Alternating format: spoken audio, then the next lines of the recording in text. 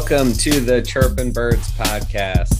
The Eagles fall to the Tampa Bay Buccaneers 28-22. We've had a couple days to dissect the game with their thoughts, and not a whole lot to really talk about. I feel like going back and forth with Sirianni or Hurts is all well and good, but before we do that, the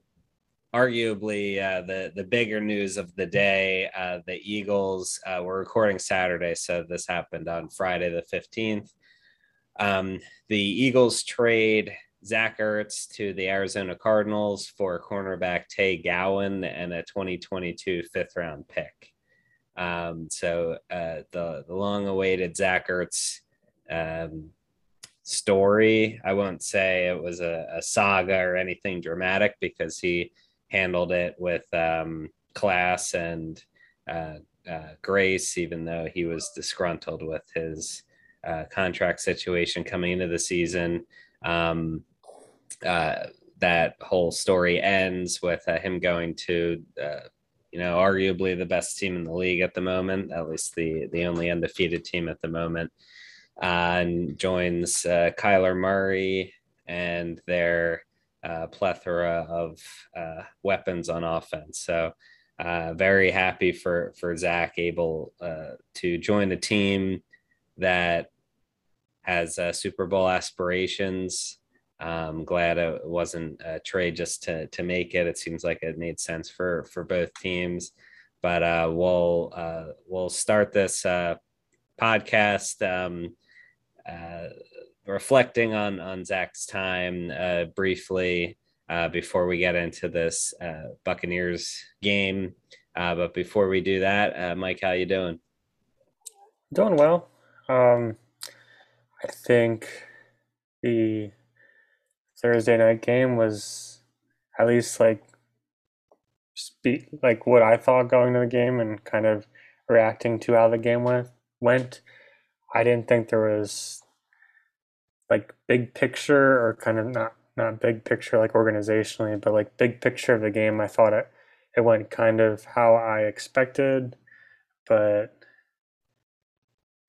just ready to move on. Like I think the Ertz news, I think, like you said, I think I'm happy for him, and I'll be excited to root for him and how the rest of his season goes, because I really wish he got to end his stint with the Eagles on a brighter trajectory. And I am kind of glad that the tight end group can kind of move on, because I think the Ertz Eagles thing got dragged on like a season too long. But I'm kind of just ready to move on. And yeah, let's talk about Ertz, because I think like he's been a cornerstone for the franchise for the better part of the last decade.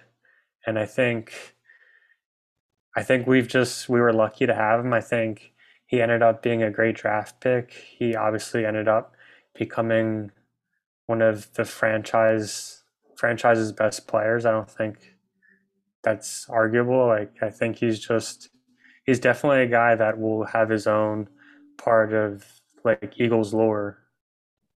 Yeah, he will be in the Eagles Hall of Fame. He's the Eagle that scored the most important touchdown in franchise history, the most important fourth down conversion in history, the most important 2-yard reception in Eagles team history.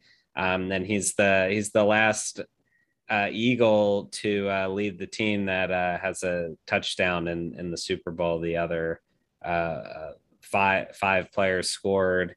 Alshon Jeffrey, Corey Clement, Nick Foles, and LeGarrette Blount all had left, either retired out of the league or on another team. Now Zach joins them, and it does leave the Eagles with a hole of veteran leadership of sort of another pillar of that Super Bowl team has left. But luckily, we have Dallas Goedert, who's a very good player and will now be the undisputed tight end one on this team. He needs a contract as soon as possible.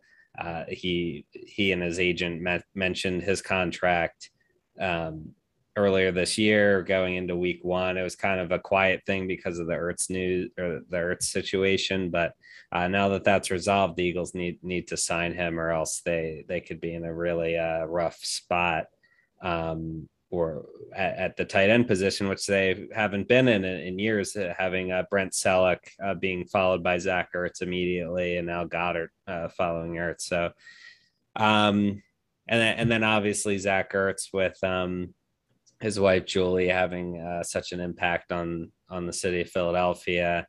Won a lot of great quotes out of his media conference, which was rare in itself. A player being traded, demanding, or I mean, demanding is a little aggressive, but adamantly requesting a meeting with the media. What one quote stood out of him, hearing a reporter mention that he's going home to the West Coast and Julie's from Arizona, and he pushed back on that, saying that Philadelphia is home to him, and that is one of the many reasons he was a special player in the city. He understood us from a fan perspective. It wasn't pandery like some guys like Bryce Harper might be. He embodied the type of player that we yearn for in this as a fan of our team. So we will miss him. He's only 30. You know, he's got some years left. Pretty sure he even joked that he might resign just to get he's the second all-time leader in Eagles franchise history in receptions by I think 10, behind Harold Carmichael. So he joked he would resign just to get 11 or 12 catches to become the top receiver. Yeah, I think he's just a great example of an athlete who resonated with the city of the team that he's on. And I mean, it comes into focus in a time with the Ben Simmons saga, and it's just like you couldn't point to like a better kind of like the encapsulation of what Philadelphia's fans, and I'm sure like it's not completely unique. Like I'm sure that he would flourish in whatever fan base. It's just an example of like the fans demand a lot, but it's not an unreasonable request. Like they just want to see you do everything in your control to contribute to winning and like deal with the kind of criticism or booing and know that it's not a critical thing to you. It's just we want to see more. We want to see like everything you have, and that's it. Like if you show that, and even if you're not one of the best players in the league, like you'll still end up being a beloved player. And I think he really said that well in his conference. And I think like clearly those players don't come around that often, especially with that mentality and pairing with his great talent. So I think it's just, I mean, clearly going to miss him on the field, but I think from a fan perspective, those players don't come around that often. And I was thinking, like, in my mind, like, I've been a Phillies fan longer than an Eagles fan. And I feel like I look at Ertz kind of like a Chase Utley of the Eagles. Like, he's not the guy who is coming out, and he's not a very like loud leader, but he's not a nobody, and like he definitely has like an attitude, but he's just like head down, gonna grind it out. At the end of the season, he's probably gonna be like a Pro Bowler or at least in contention every year.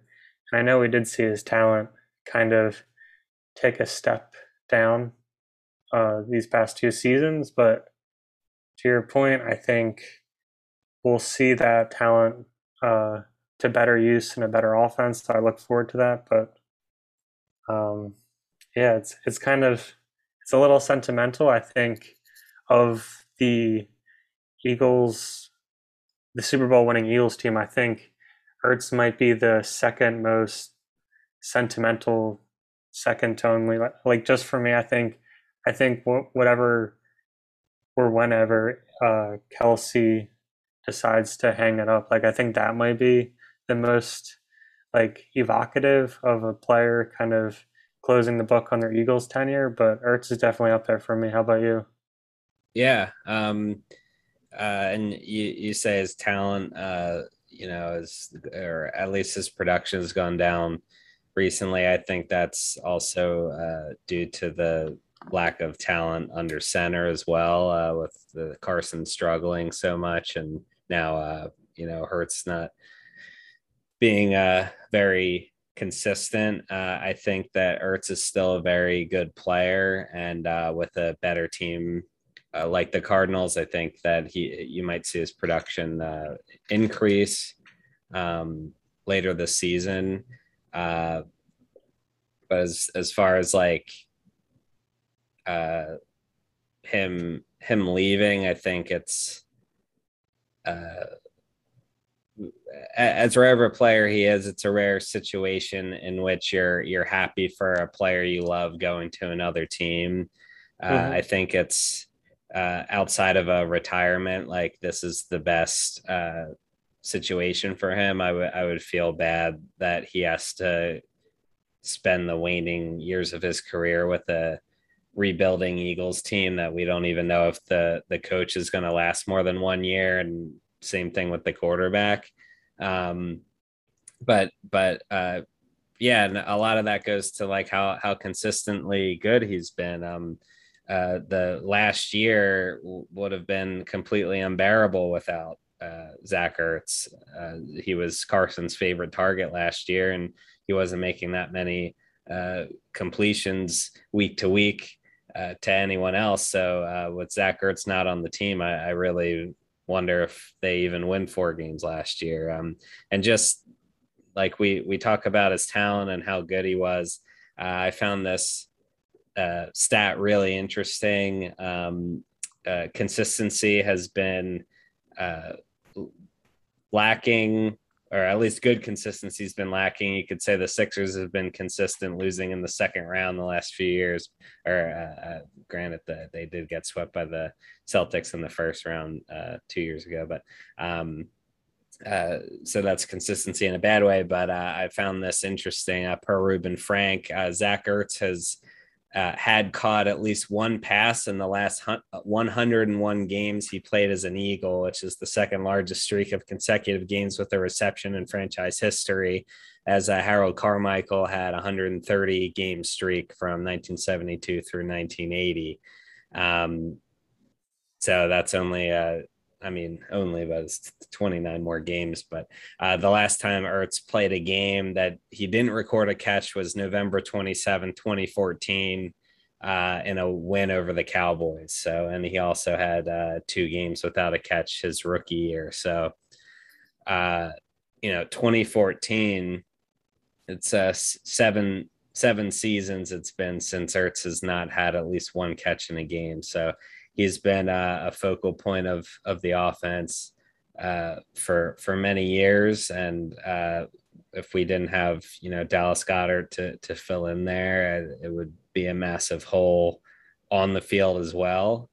Um, but he definitely will be missed, and he's been a staple of the Eagles' offense for almost an entire decade. So uh, the Eagles will definitely be a new look team in the next season or two. Hopefully they'll improve and bring in a lot of young talent and have some sustainable success. But for right now, it's all about Zach Ertz leaving, and that's pretty much the news of the week.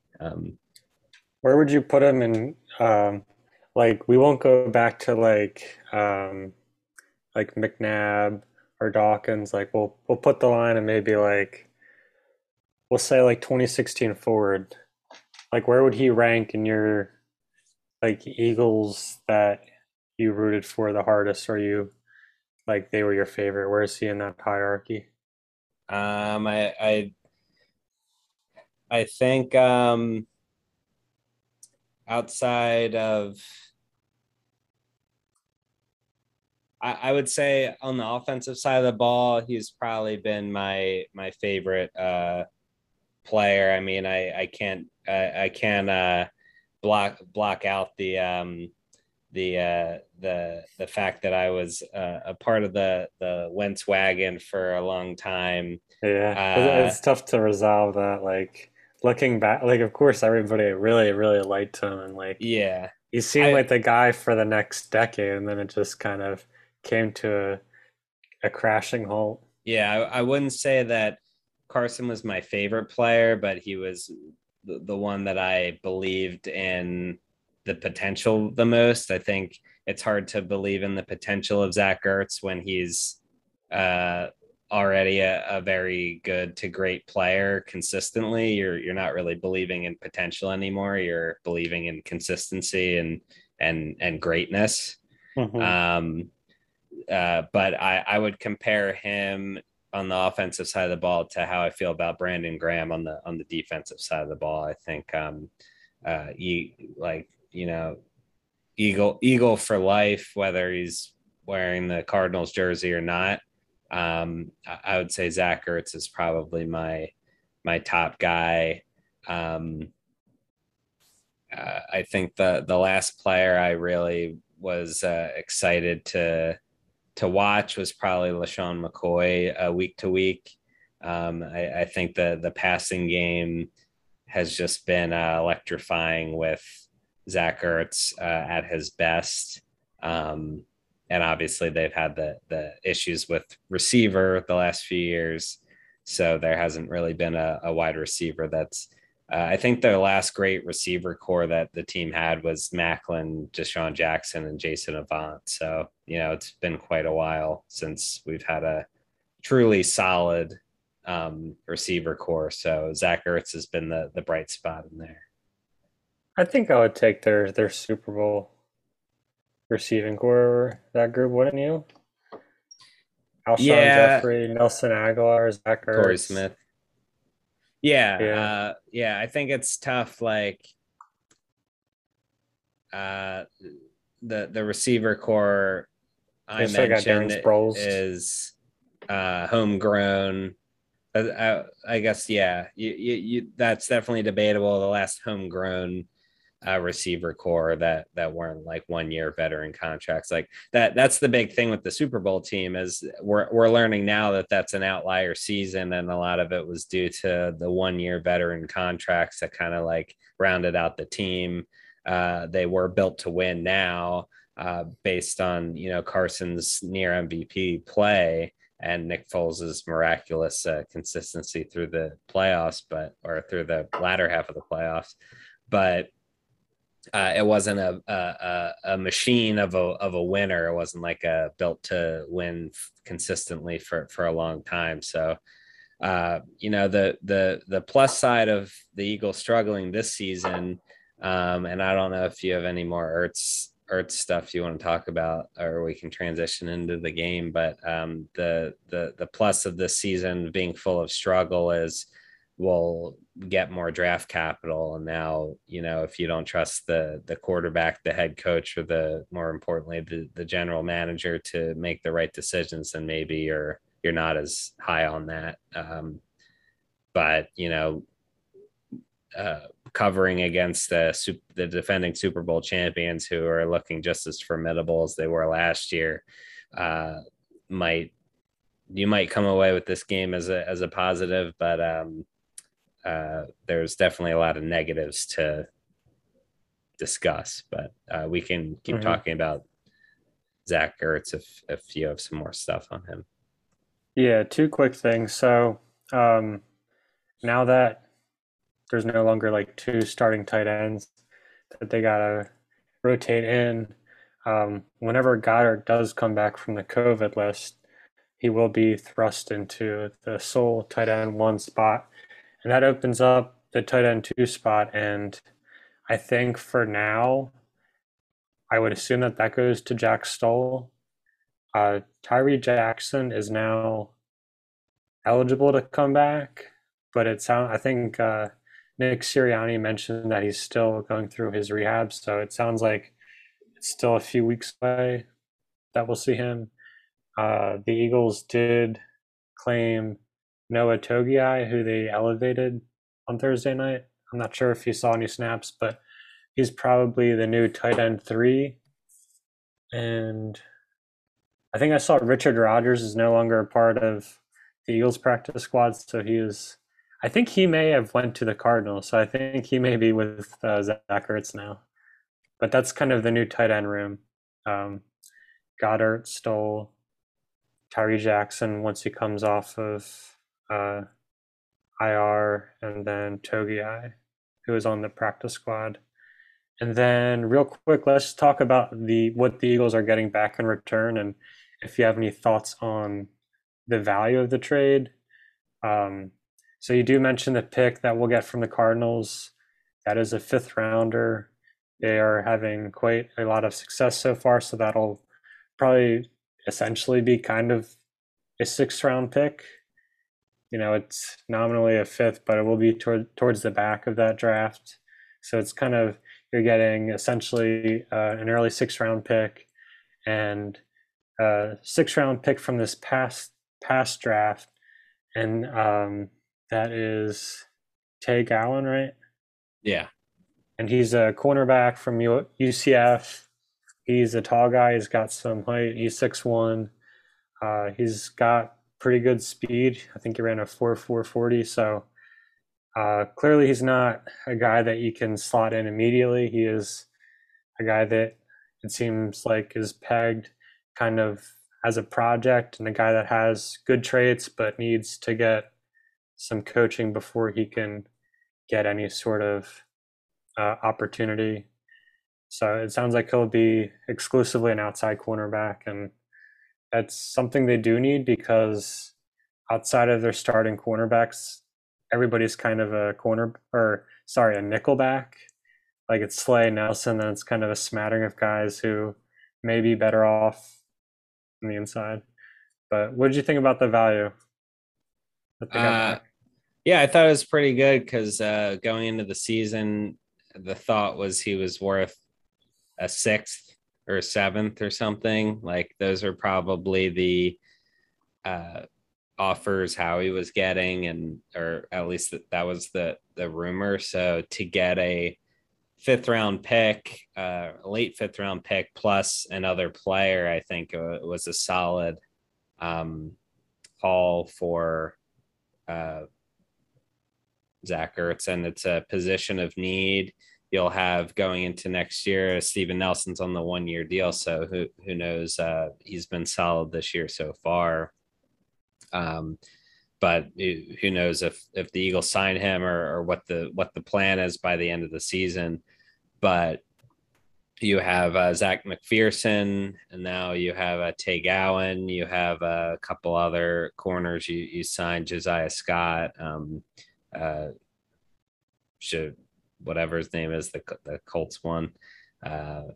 Shea Sherry? Yeah. Something like that. So, you have all these kind of guys that might, depending on their contract situation, I'm not sure about Josiah Scott or Shea Sherry or however you say Mac McCain. Yeah. So all these guys might be fighting to make the team or in the area, but you have a plethora of like fringe guys that might be able to come in and be solid backups or in a pinch, starters or maybe starters down the line. So ideally we're not in a rebuilding year next year, but you never know. The way that the quarterback play has been up and down and the coaching has been mostly down, doesn't really lend itself to have much success next year. But yeah, I was pretty positive on the trade overall as a from a value perspective. Yeah, I think once you got past like old expectations of Ertz and like once you knew that it was going to essentially be kind of a deflated value, I think it was fine. Like I think there is value in seeing like taking a flyer on Gowan and also opening up that second tight end spot to see um, what Stoll can do with a few more snaps and see what Tyree Jackson can do once he's healthy. I think it's just they need to move on, get make. I would imagine they come to a long term extension with Goddard, but in I the think they midst need of to. yeah, I could see if negotiations don't go the way they expect. I think they could always tag him just because the tag for tight ends isn't like as prohibitive as it is at other positions just because they're like the tight end money hasn't caught up with like other positions like quarterback or edge rusher where it's like it's not as expensive essentially. But yeah, I think give him an extension since they've made that decision, and I think he does get some bargaining. Uh, he does get some leverage back now because some people were saying like, all right, maybe you trade Goddard and you extend Earth, and I'm like, I think you got to extend the younger guy who you like. He was a second round pick. Like you clearly liked him for the Yeah. future. I think you I just got to mean, commit to him. you're entering territory of having a lot of talent on offense. You just signed Milata, you just drafted Dickerson, you have Smith, Watkins is proving to be something, uh, Rager for whatever he is, and you still have Miles Sanders and Kenny Gainwell looks really good. So you have a pretty strong supporting cast of young talent that's cheap right now. You can afford to spend the money on Dallas Goddard, and if you lose him, then you might have to spend a high draft pick on a tight. I'm not sure what the tight end class is looking like this week. Of course, not a Kyle Pitts level, doesn't seem, but as draft season comes around, you want to spend a decent amount of those picks if they don't package them for a quarterback or something on rebuilding your defense. I would imagine. Yeah, I think the money that he will end up getting is definitely south of Mark Andrews, who just got a contract extension before the season started. And I want to say of the tight ends who recently got extended, it was also Travis Kelsey. I think Kelsey is like north of Andrews, so that doesn't. I'm trying to think of like the Waller, bottom. did Waller get a contract? I think he's. I think he. I don't know if And he's Kittle gotten one Kittle yet. got one last year. Yeah, Kittle's above Andrews too. I would say it's like somewhere between Andrews and I want to say like Austin Hooper got one last year, but somewhere in there. I think it's like I don't think Eagles fans are going to feel great about it, but I think it probably will involve some projection because he hasn't had the full starting snaps that most tight ends who get these big contracts will get, and I think there might be some hesitance when like the eventual numbers come out just because he has had kind of an injury problem, like not serious injuries, but like he's missed like 3 or 4 games here and there. So I think you just want to see him have put it together as far as a productive season where he's not missing um, like 3 or 4 games a season. Yeah. But I think it's a sound investment. And then you also have Miles Sanders' contract ending, I think, at the end of next year. Yeah, and So, Maddox, who had and a really Maddox. good game. I would Yeah. say these past 2 weeks. I think I wouldn't be surprised if he gets an extension as well. The Yeah. roomies can celebrate together. Yeah. So you have some decisions to make. You do have some expensive guys off the books. We don't know what the deal is with Lane Johnson. There's no update on him, but he's obviously a major piece to the team that who knows what's going to happen. I've heard speculation he might not play again this season. He might not play again, period. You don't know what it is. So until that gets resolved, you'll see what you have in Dillard and Mailata. I mean, Dillard didn't really have a good game on Thursday, but if he can put it together and Mailata's strong on the right side, that might be your duo for the next little while. And but that remains to be seen. Let's get into the game. The Eagles lose 28-22. I had to put a note in that I didn't realize, that's comically at the top of our rundown here, that Davion Taylor had his first career start over Alex Singleton. So, there's a linebacker tidbit. But the just quarterback comparison, Brady was 34 for 42 for 297 yards. Hurts 12 for 26, 115 yards. Brady had 2 throwing touchdowns. Hurts had 1. They both had a pick. Hurts's rating was 55.8, so pretty atrocious. Fournette had 22 carries to Miles Sanders 9. Antonio Brown had 9 receptions for 93 yards. Zach Ertz was our leading receiver on 4 receptions for 29 yards and a touchdown. So Antonio Brown also had a touchdown. So, you completed 12 passes the whole game. It's been pass heavy, but comparatively, Brady completed 34 passes, so almost triple the amount of passes Brady completes. The Buccaneers looking like very much the Super Bowl contender that they were last year. I'm not sure.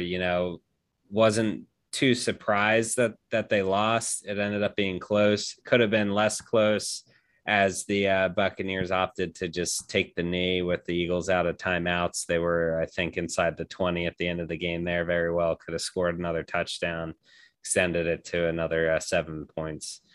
But what was your overall reaction to the game? Or are you do you think there's any big implications from this game, or we're kind of out of that original gauntlet and we're facing a less difficult schedule moving forward? Yeah, I mean, I think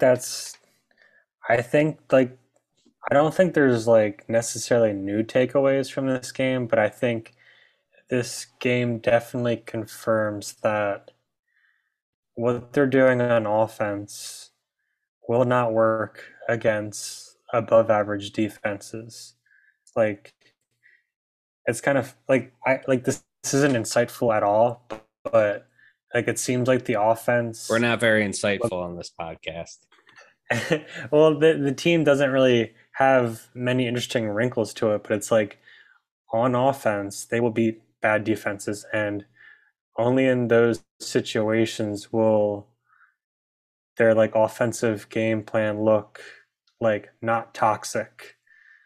And we saw that against the Falcons, and we saw it against the Chiefs. And then on the other side, their defense will beat up on poor quarterback play and poor offensive lines. And we saw that against the Falcons and the Panthers, and for stretches against the 49ers.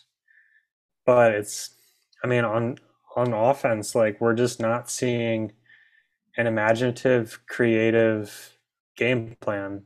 We're seeing much of the same concepts that like a lot of RPOs, which I think are fine, and there clearly is value to them, especially with the young quarterback who maybe doesn't have the best offensive talent surrounding him, and like quick screens. And I think against really good defenses like the Panthers and the yeah, I just forgot that we played the Buccaneers against good defenses like that. Like they're gonna get sniffed out because that's like it's very obvious. So that's like half your game plan. So any quick passes, like everybody's just selling out to get to the sideline, and without any sort of intermediate game, they're just kind of they're like daring you to throw, and I think that obviously deters um, the run calls, and then it just makes you a very predictable offense. Like they're they're tempting you to throw the ball because they know that Hurts isn't a great quarterback. Like he's not a very skilled player at this point in his career. So like just throw the ball. We know that like we'll live with the throws, and they're already a very good run defending team. So you just see a very predictable offense, and I think like that's a criticism for Sirianni. Like you just there's nothing inventive. He teaches that he wants to put his players in the best chance for success, and we haven't seen that in weeks. Well, I shouldn't say weeks because we did see it against the Chiefs, but that's like it was a very bad defense. We haven't seen the offense do anything impressive against like a mediocre to above average defense. And I think that's probably the biggest takeaways is just it continues to prove that pattern. I think that's like that will hold back the team until they figure it out. That's a quarterback issue. That's a game calling issue, and I think that's probably the biggest takeaway that I have. Yeah, I left this game. Hurts didn't have a good game, and we can debate Hurts.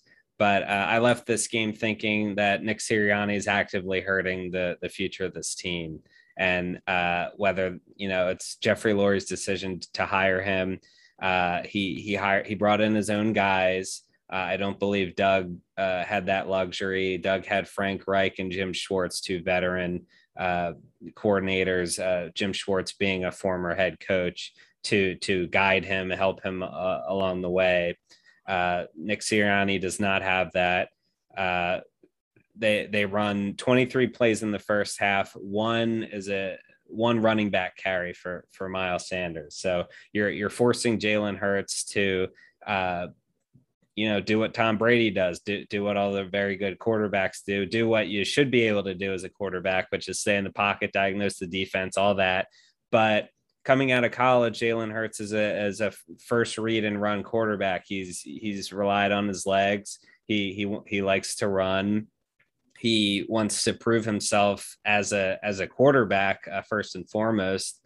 So he might be trying to like force the pocket presence on himself rather than use his legs, but he's not being put in a position to succeed by Nick Sirianni calling a one actual running back carry and 23 plays in the first half. So one run in an entire half, you're forcing Jalen Hurts, a rookie quarterback, 23 years old, to do what all the great quarterbacks do, and you're basically throwing him in the deep end and making him make all these reads, which is not something he's done in his career. It's if Jalen Hurts was a first round pick, I think he'd be a bust. But him being a second round pick, I think he's there's an assumption that he needs to develop, and I think his development is not a gradual thing because you have a rookie head coach who's never called plays before, calling all these plays as if he's working with like Philip Rivers or some veteran that knows how to do all these things, and that's just not the case. I mean, Sirianni, I'm not sure of the timing, but he was with the Chargers. Phil Rivers was there. He's with the Colts last year. Philip Rivers was there. So Philip Rivers was a solid quarterback in the league for many, many, many years. Definitely good for fantasy stats at the very least. But he's putting a lot on Jalen Hurts' shoulders, not running the ball at all.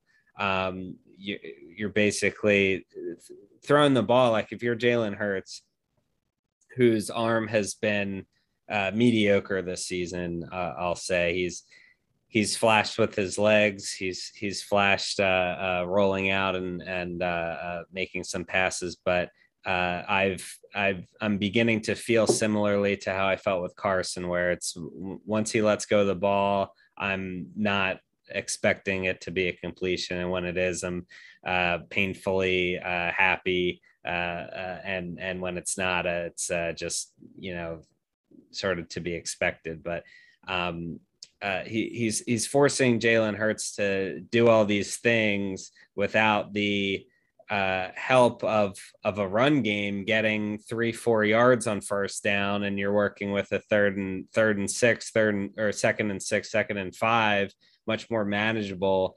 You're running all these screens. You're not chipping away at the yards you need to get to get a first down each series. You're forcing Jalen Hurts to do it all himself against the former two teams that were in the Super Bowl last year. So Yeah. I think it's a lot to put on Jalen Hurts, and he had a horrible game. He stunk at times this season. He's shown flashes. I think Sirianni's actively hurting this team because he's not putting Jalen Hurts in a position to properly evaluate him as a future quarterback for this team for either the next couple of years or for the long term.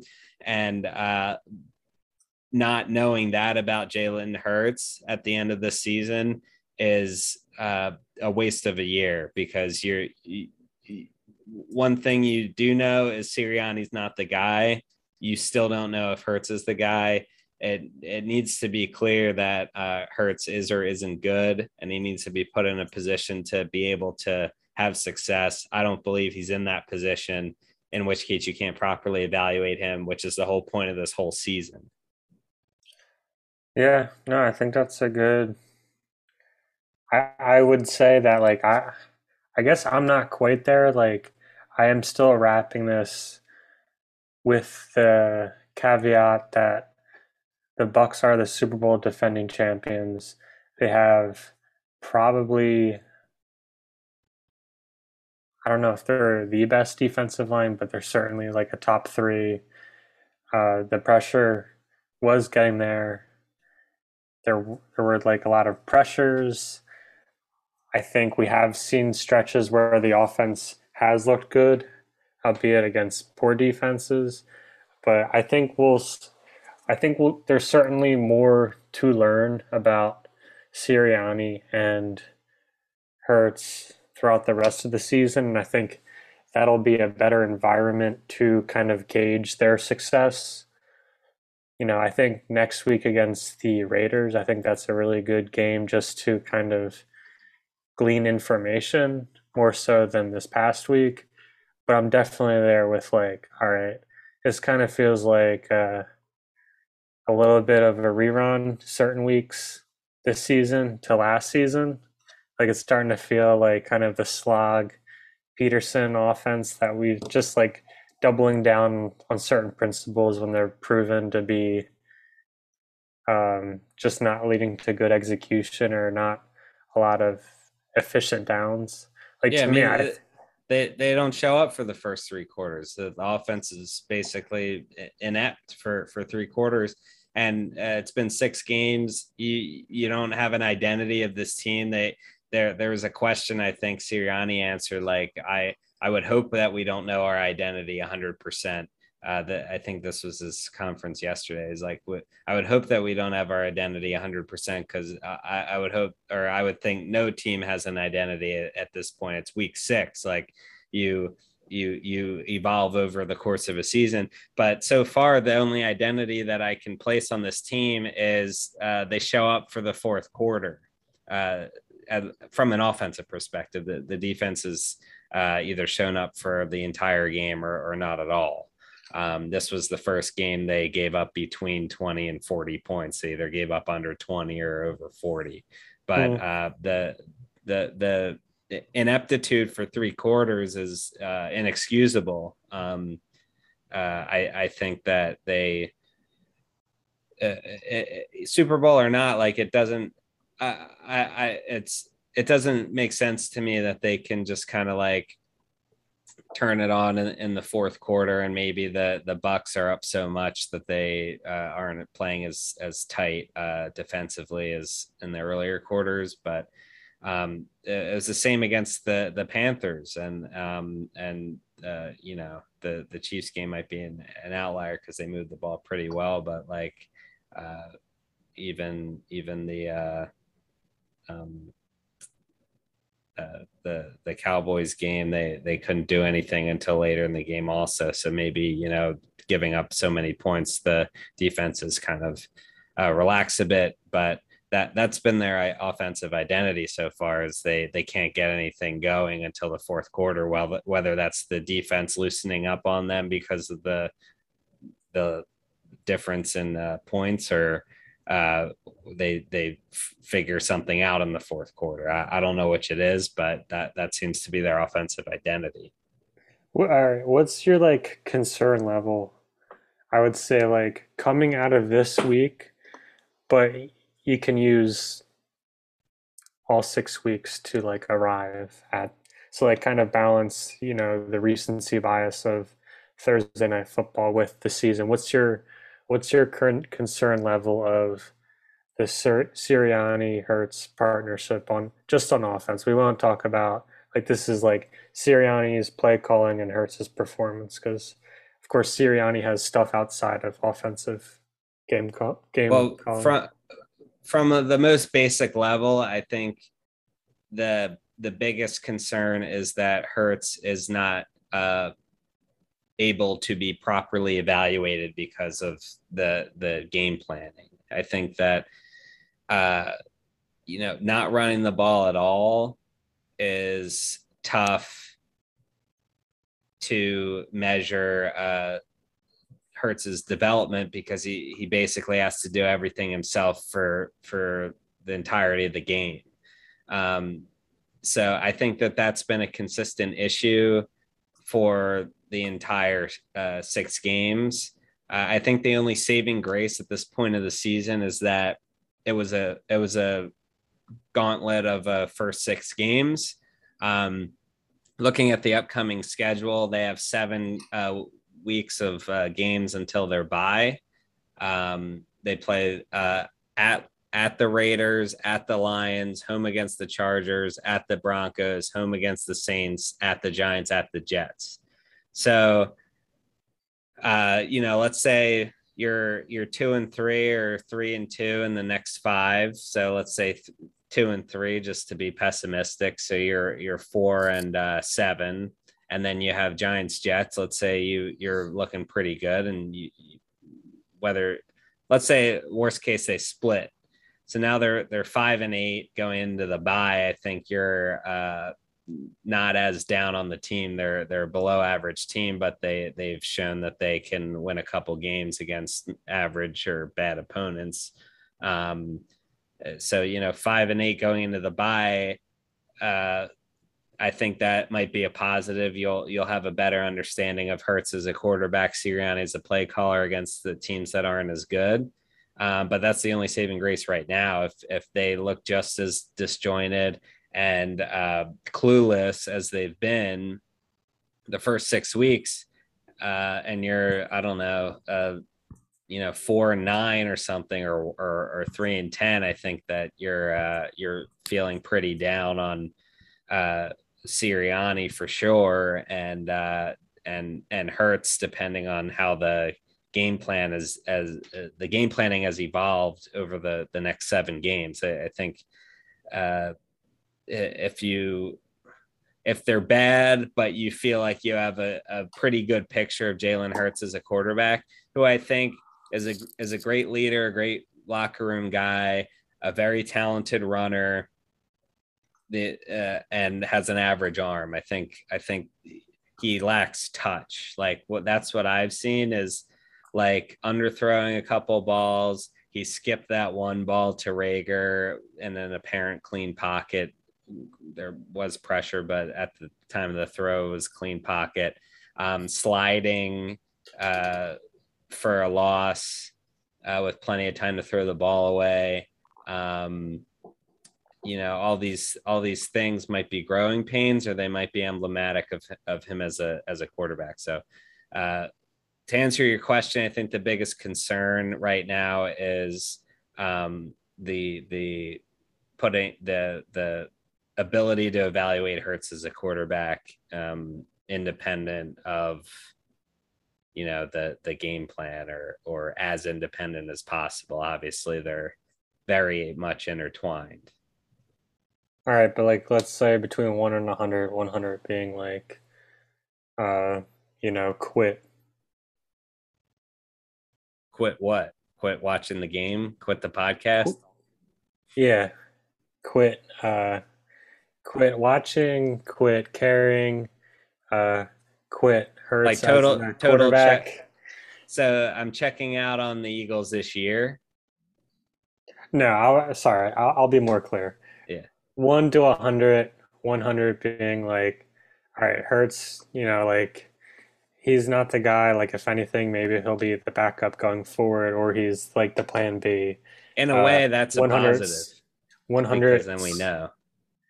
But Oh, sorry. definitely, but it would be kind of like you definitely want to exhaust that option because you don't want to like see him go on to be a starting quarterback with another team. And then also, I guess you could include like Sirianni, like dust him, find somebody else. It's like, where are you? Um, 1 to 100. I've right now. I feel like I'm at a. I have a number for what you sound like you are, Okay. but I want to hear what you think you are. Okay. So at this point in the season, because the schedule gets easier, I'm gonna say I'm at a 50 for both Hertz and Sirianni. Ah, no, no, no. I'm not saying project for the end of the season. I'm saying to this point in the season, where are you? No, that's where I am at this point in the season, given what's to come. If I felt this way about Sirianni and Hertz at the end of the season, I would say uh, with a more competent coach, Hertz might have success. 50 is like So neutral, though. I would say fire. I would say get rid of Sirianni and get a competent coach in to coach up Hertz. All I want at the end of this year is to have a decent to full evaluation of Hertz. I think it's easier to evaluate Sirianni week to week because you look at the defense, you look at all facets of the game, and you see the penalties, you see all these like glaring things. But I can't tell if the coach is ruining the quarterback or the quarterback's just not good enough. And I want to know that the quarterback is good enough or not good enough at the end of the season, because you can always fire the coach. Gotcha. It's All easier to right. find like an up and coming coach, I would think, than like how many coaching vacancies are there going to be? How many offensive coordinators? Like Byron Leftwich might have a job next year. Bieniemy, who knows? Maybe there's like a hot shot college guy, Joe Brady. You have all these names. Not after last week. Well, I mean, Darnold's not that good, so I think people just crumpled up the request to nah, I interview. don't think so.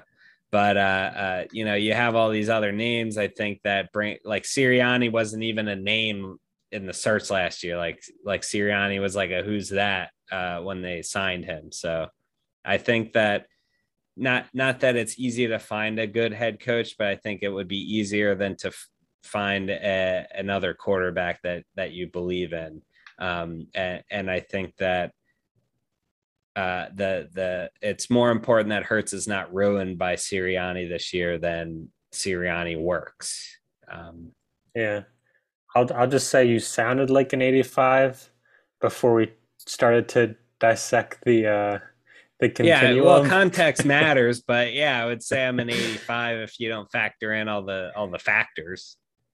Yeah, all right. I just can't explain. Like I know how bad that they ran the ball more in the second half, and Miles Sanders had a few positive runs. Like he had a Yeah. couple like first down runs on first down, like 12-yard runs. So I Hmm. don't know why they're not like maybe he's not a power back you can like run up the gut constantly. And I don't know that you want to do that against Tampa Bay, but some pitches, some maybe there's like a reverse in there or something, or like a design like sweeper. I don't know, something that's like more creative. Like you said, there's no creativity. The first half against the Panthers were all like screens.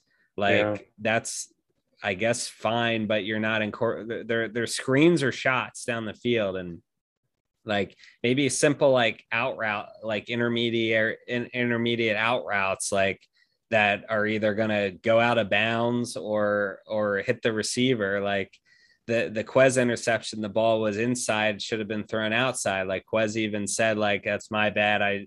I should have like known the ball was thrown inside and I was outside, so I should have like swatted it down, or like it was a bad throw. Like I get you're protecting your quarterback, but that was a bad throw. And Mm. there's been other misses. Like there was a short pass over the middle that was a miss, that was a tough throw. I think it was to Ertz, tough throw to make, but you know. I noticed on even the Brady incompletions, they were thrown in a way, and I don't mean to compare Hurts to Brady, but they were in a way that like either the receiver is going to catch it or is going to be overthrown or out of bounds, or like in a safe area. Like you need to put the ball somewhere that's it's going to be either a catch or and no doubt about it, or minimal doubt about it, incompletion, like out of bounds or something like that. Like I'm not sure. Or Hurts never overthrows anyone. It's all underthrown, or it's caught, or it's a Yeah. 50-50 Well, ball or something. Like, you say that, I immediately think of the Ertz deep shot against the Panthers yeah, when it so was when yeah, Ertz just was nowhere near the ball. But yeah, I yeah. would agree with that. Let's talk about the defense. I thought like during the game, just like looking back at my game notes, I was like, this is like the most casual, nonchalant dominance that wasn't like it, there weren't a lot of deep shots. And I know that's like the defense's design, but like Brady was just happily taking like whatever underneath completion. And also like Fournette was like tearing up the defense like Yeah. on multiple runs. He just like steamrolled Singleton. And I was like, damn, that's a tough look. Like Singleton had a good year last year, and this season it's not going as well, but I thought the Buccaneers just had no problem going down the field, like basically playing by the Eagles' defenses rules, and It's all um, soft coverage, it's zone coverage, two high safeties, like give up every, like keep everything in front of you. And yeah, that kind of defense, like, doesn't give up the big play, but there's these long and grueling drives that Brady can pick apart, because you're having these fundamental like short slant routes that hmm are easy completions. Like I think their first drive they had one third down, like they just marched down the field and scored. And like it's not sustainable to go touchdown for touchdown like they did on the first two drives, but Brady's going to do that through the course of a game, and the defense is going to get worn down and the offense can't stay on the field. So it's a really not safe way to play defensively when your offense is going through all these growing pains and ineptitudes. yeah, and it's very low pressure. Like, and I'm not talking like rush pressure. I just mean like it's very low pressure. Like these are dropbacks, scanning, finding your guy. Maybe it's your second read, and it's just like, all right, it'll be like 2nd and 4, and then like best case scenario, it's like 3rd and 2 or 3rd and 1, and they're gonna get that more often than not. Yeah, I mean you're Um, you're missing Brandon Graham. Fletcher Cox isn't the same player. your defensive line is not as dominant as it once was, and that's what the Eagles have famously relied on for their good years the last 5-6 years, and they're just not a strong defensive line this year. That outside of Hargrave, so one of my guys. Well, also Hurts is one of my guys, so that's not the best this past week, Big, but big, big week for my guy Dallas Goedert. yeah, yeah, He wasn't having it, but I think like all right, we might see that ROI on the back half of the season here. yeah. I mean, Josh But Sweat might be having a good year, but the defensive line wasn't pressuring Brady, which when you're not working with the defensive line, you're watching Brady do what you said, your little scans and dink and dunks, and by what before about you the know. Barnett? What about the Barnett hit on Brady? I thought like that was a little juice right there. He just threw Brady like a rag doll. I thought that was a nice. That was like one of the few times we saw Brady on the ground. Yeah, I And mean then all the replay of him like still shoving Brady and the ref like separating them that just felt like the second grader trying to bully the fifth grader. Like it seemed a little sad to me that at that point in the game, down like 21-7 or 28, so whatever it was. I thought there were this is like I think you could make the argument that like oh man the refs were bad. I thought the refs were uniquely bad this game. I thought the let's see, I think the Epps interception overturn was like awful. Yeah. I did not think there was indisputable evidence to overturn the initial call. I think it was definitely like the ruling on the field Took like 10 stands. minutes too. Yeah, no, like if it takes that long, like you're clearly not finding evidence. Like you're like weighing outcomes. Like, Yeah. is everybody gonna be okay with us just like pretending like this didn't just happen? I thought the Jannard Avery taunting call on the last drive of the game was like I know a lot of people have been saying the taunting calls are just like horrendous. I thought that one was awful. Like I know that Avery shouldn't be like kind of standing or like looming over Fournette because like the game that Fournette was having, like it just felt strange to make like a chest pumping move there. But like if you look at it, Fournette like he when he stands up, like he bumps into Avery. I just thought it Yeah, was the he dumbest definitely call. sold it, but Avery lingered after the play. The rule is like objectively a horrible rule. Like like the rule sucks, but he should know that the rule is the rule and But just there's get nothing up and leave. objective about the rule. Like it is a rule of subjectivity, and I thought the ruling on the call was just awful. Like he clearly wasn't like he wasn't even mouthing off Yeah, at it's a him. bad rule. It's a bad rule. I'm saying the rule's objectively bad. It's based on subjectivity, but it's Yeah, and I'm saying like clearly bad. if you watch that, like I there's an argument to be made that like what Fournette did was more in line with taunting. I just thought it was so dumb, especially at that point in the game, Yeah, just gifting them 13 yards, no, sorry, 15 yards on a first down, kind of like a relatively short gain. I thought that was awful. yeah. There was a few others, but I just think that while that whole series of events was horrible, you need at that point in the game you need to have the presence of mind to just on get back ready for the next play. I I agree don't. that would be nice, but it's not the call you make at that point Yeah, in the game. yeah. Like Okay. it's just bad. Yeah. Um, the defense did manage to put together like more stops than I think I would have anticipated. They did get the arm punt interception. That was Anthony Harris who threw a lateral to Darius Slay. Mhm. I thought what should have been the Epps interception and also the turnover on downs. So I mean, for going up against one of the best offenses in the NFL, I thought like watching the game, it felt awful. In retrospect, I think the defense did an okay job.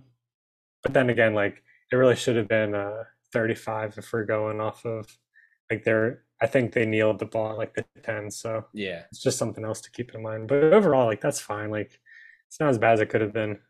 Yeah. I think the defense.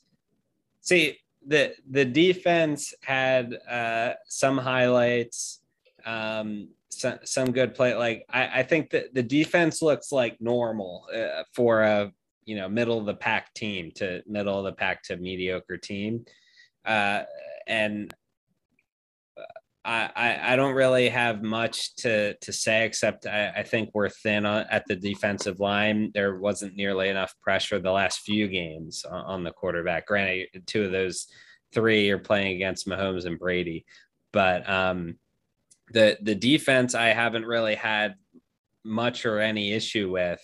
There aren't perplexing cover or plays or why is this on that. It's just like to be expected. They don't invest in the linebacker position. They're going to be weak against the run. The defensive line has been weak this year. It's banged up. Fletcher Cox isn't the same guy. Like all these things, and they're consistent week to week. Like they do the give them the short stuff, long drives. Like this defensive philosophy, scheme or not, whatever it is. It has been consistent all year, and that's what we can expect. And that's fine. Like disagree with the philosophy, but that's what Gannon's running. Offense has been my issue, where there's no like real game plan. There's no real like intention with the offense at all. So I think that's the biggest issue moving forward. And yes, you're playing a Super Bowl team, but it's still like not clear what you're really trying to do with the offense. So I think that the defense, the special teams, whatever. I know Jake Elliott missed that field goal. Could you imagine if he made the field goal and I guess the I almost said Patriots, the Buccaneers. Yeah, I did that earlier. They would have scored on that last drive if it was really a 3-point game, or they would have at least kicked the field goal if it was really a 3-point game, or maybe it would have worked out differently. But special teams and defense, I think, they got outplayed by a better team, and that's okay. We know how good the team is or should be, but that the offense was totally like not playing the same sport. That's what it felt like. It felt like the process Sixers playing the Curry, Clay, and Durant Warriors or something like that. So I thought overall it was just like a boring performance, like tough to watch, tough to enjoy. Like I just want to come away like having something to be entertained by, and on offense, it's just been it's been a slog the last 2 weeks. Yeah, I think the defense is the bright spot. You expect them to compete, and the offense just looks totally incohesive, inept. I saw Brian Baldinger break down on the Hurts slide where the three receivers bunched on the far side of that play. Immediately went to block, and it was an RPO. So Hurts runs the RPO, looks at the three receivers, and all three are not looking for the ball. They're all blocking, and it seemed like no one was on the same page. He ended up sliding 2 yards behind the line of scrimmage. All these things like need to get cleaned up. Obviously, we say this week in and week out. But overall, yeah, I think the defense and the special teams were fine for a team that's at where it's at. The offense needs to catch up. I think they're a 500 team if the offense does catch up.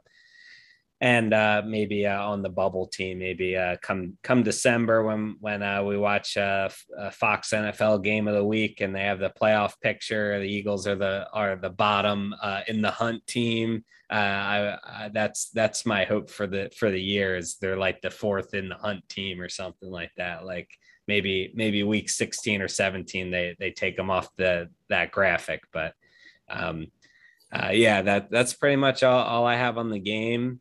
My final thought of Zach Ertz is similar. I'm not going to say that they're as meaningful to each Philly team. Zach Ertz obviously more meaningful to the Eagles, but it has a similar feel of Gabe Kapler going to the Giants, harboring resentment for the Giants for the 2010 playoff run, still harboring resentment for the Cardinals for the NFC Championship game against Kurt Warner, I believe.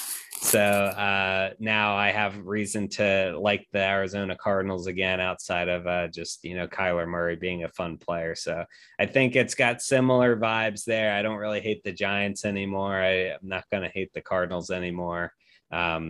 So farewell, Zach Ertz. So it's not goodbye forever. Thank you for the Super Bowl, for eight, nine, I think it was 9 seasons of